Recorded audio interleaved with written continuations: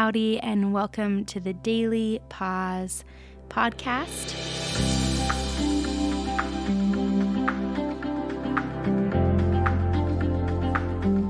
We're so glad you're joining us today.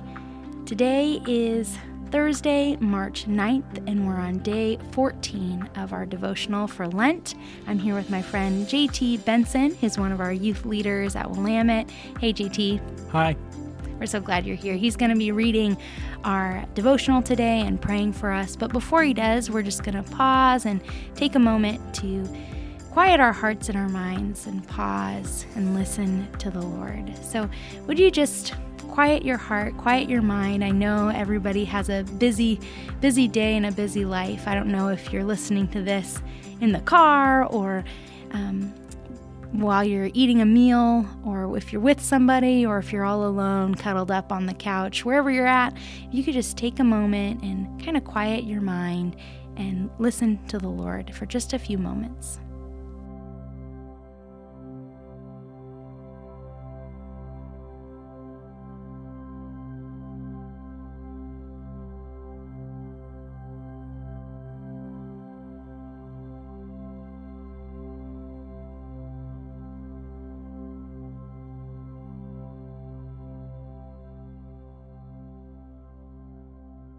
Day 14.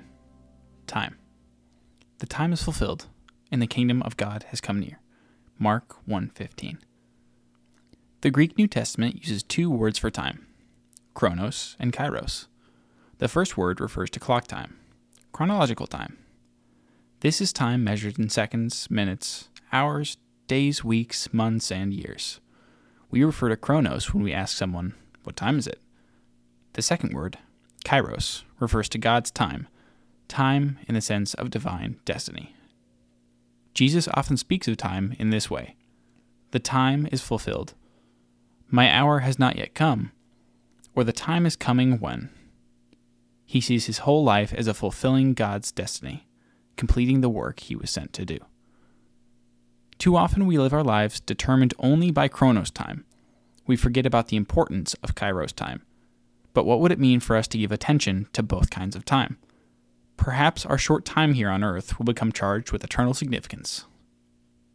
That sounds so good, but I'm not perfectly clear on what that would look like in my life.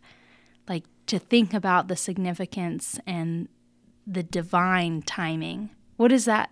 What do you think of when you think of that, JT?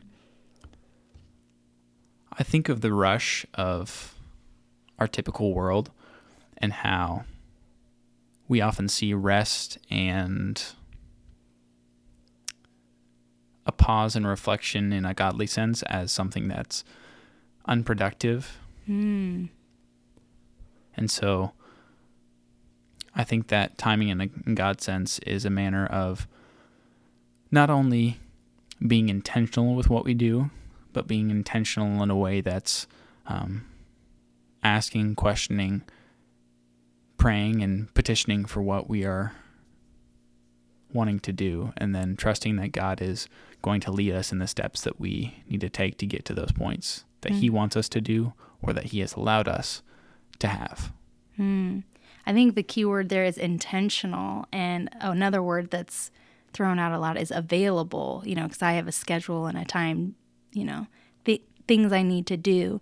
But if I'm thinking about time as God's divine appointments, all of a sudden intentionality and availability, they make more sense when I'm thinking about it as God's time. Would you read our daily practice? The daily practice is this. Finish this sentence each time you check the time today.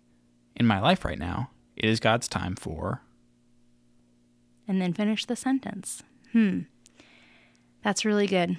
JT, would you pray for us that we would do that very thing? Think of our time as God's time? Dear God, would you be with us this week as we are engaging in the daily sacrifice that we have picked up for Lent? God, I ask that you would help us to see what your timing is as opposed to ours.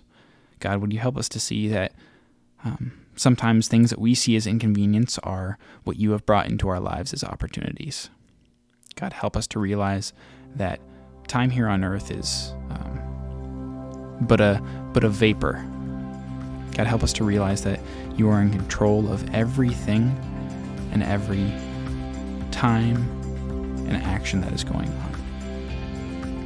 Lord, would you help us to be available and intentional about the things that we do and how we are looking for the opportunities that are your timing and not ours. God, we pray this in your name. Amen. Amen. Thank you, JT. And thank you, everyone, for joining us. Have a great day.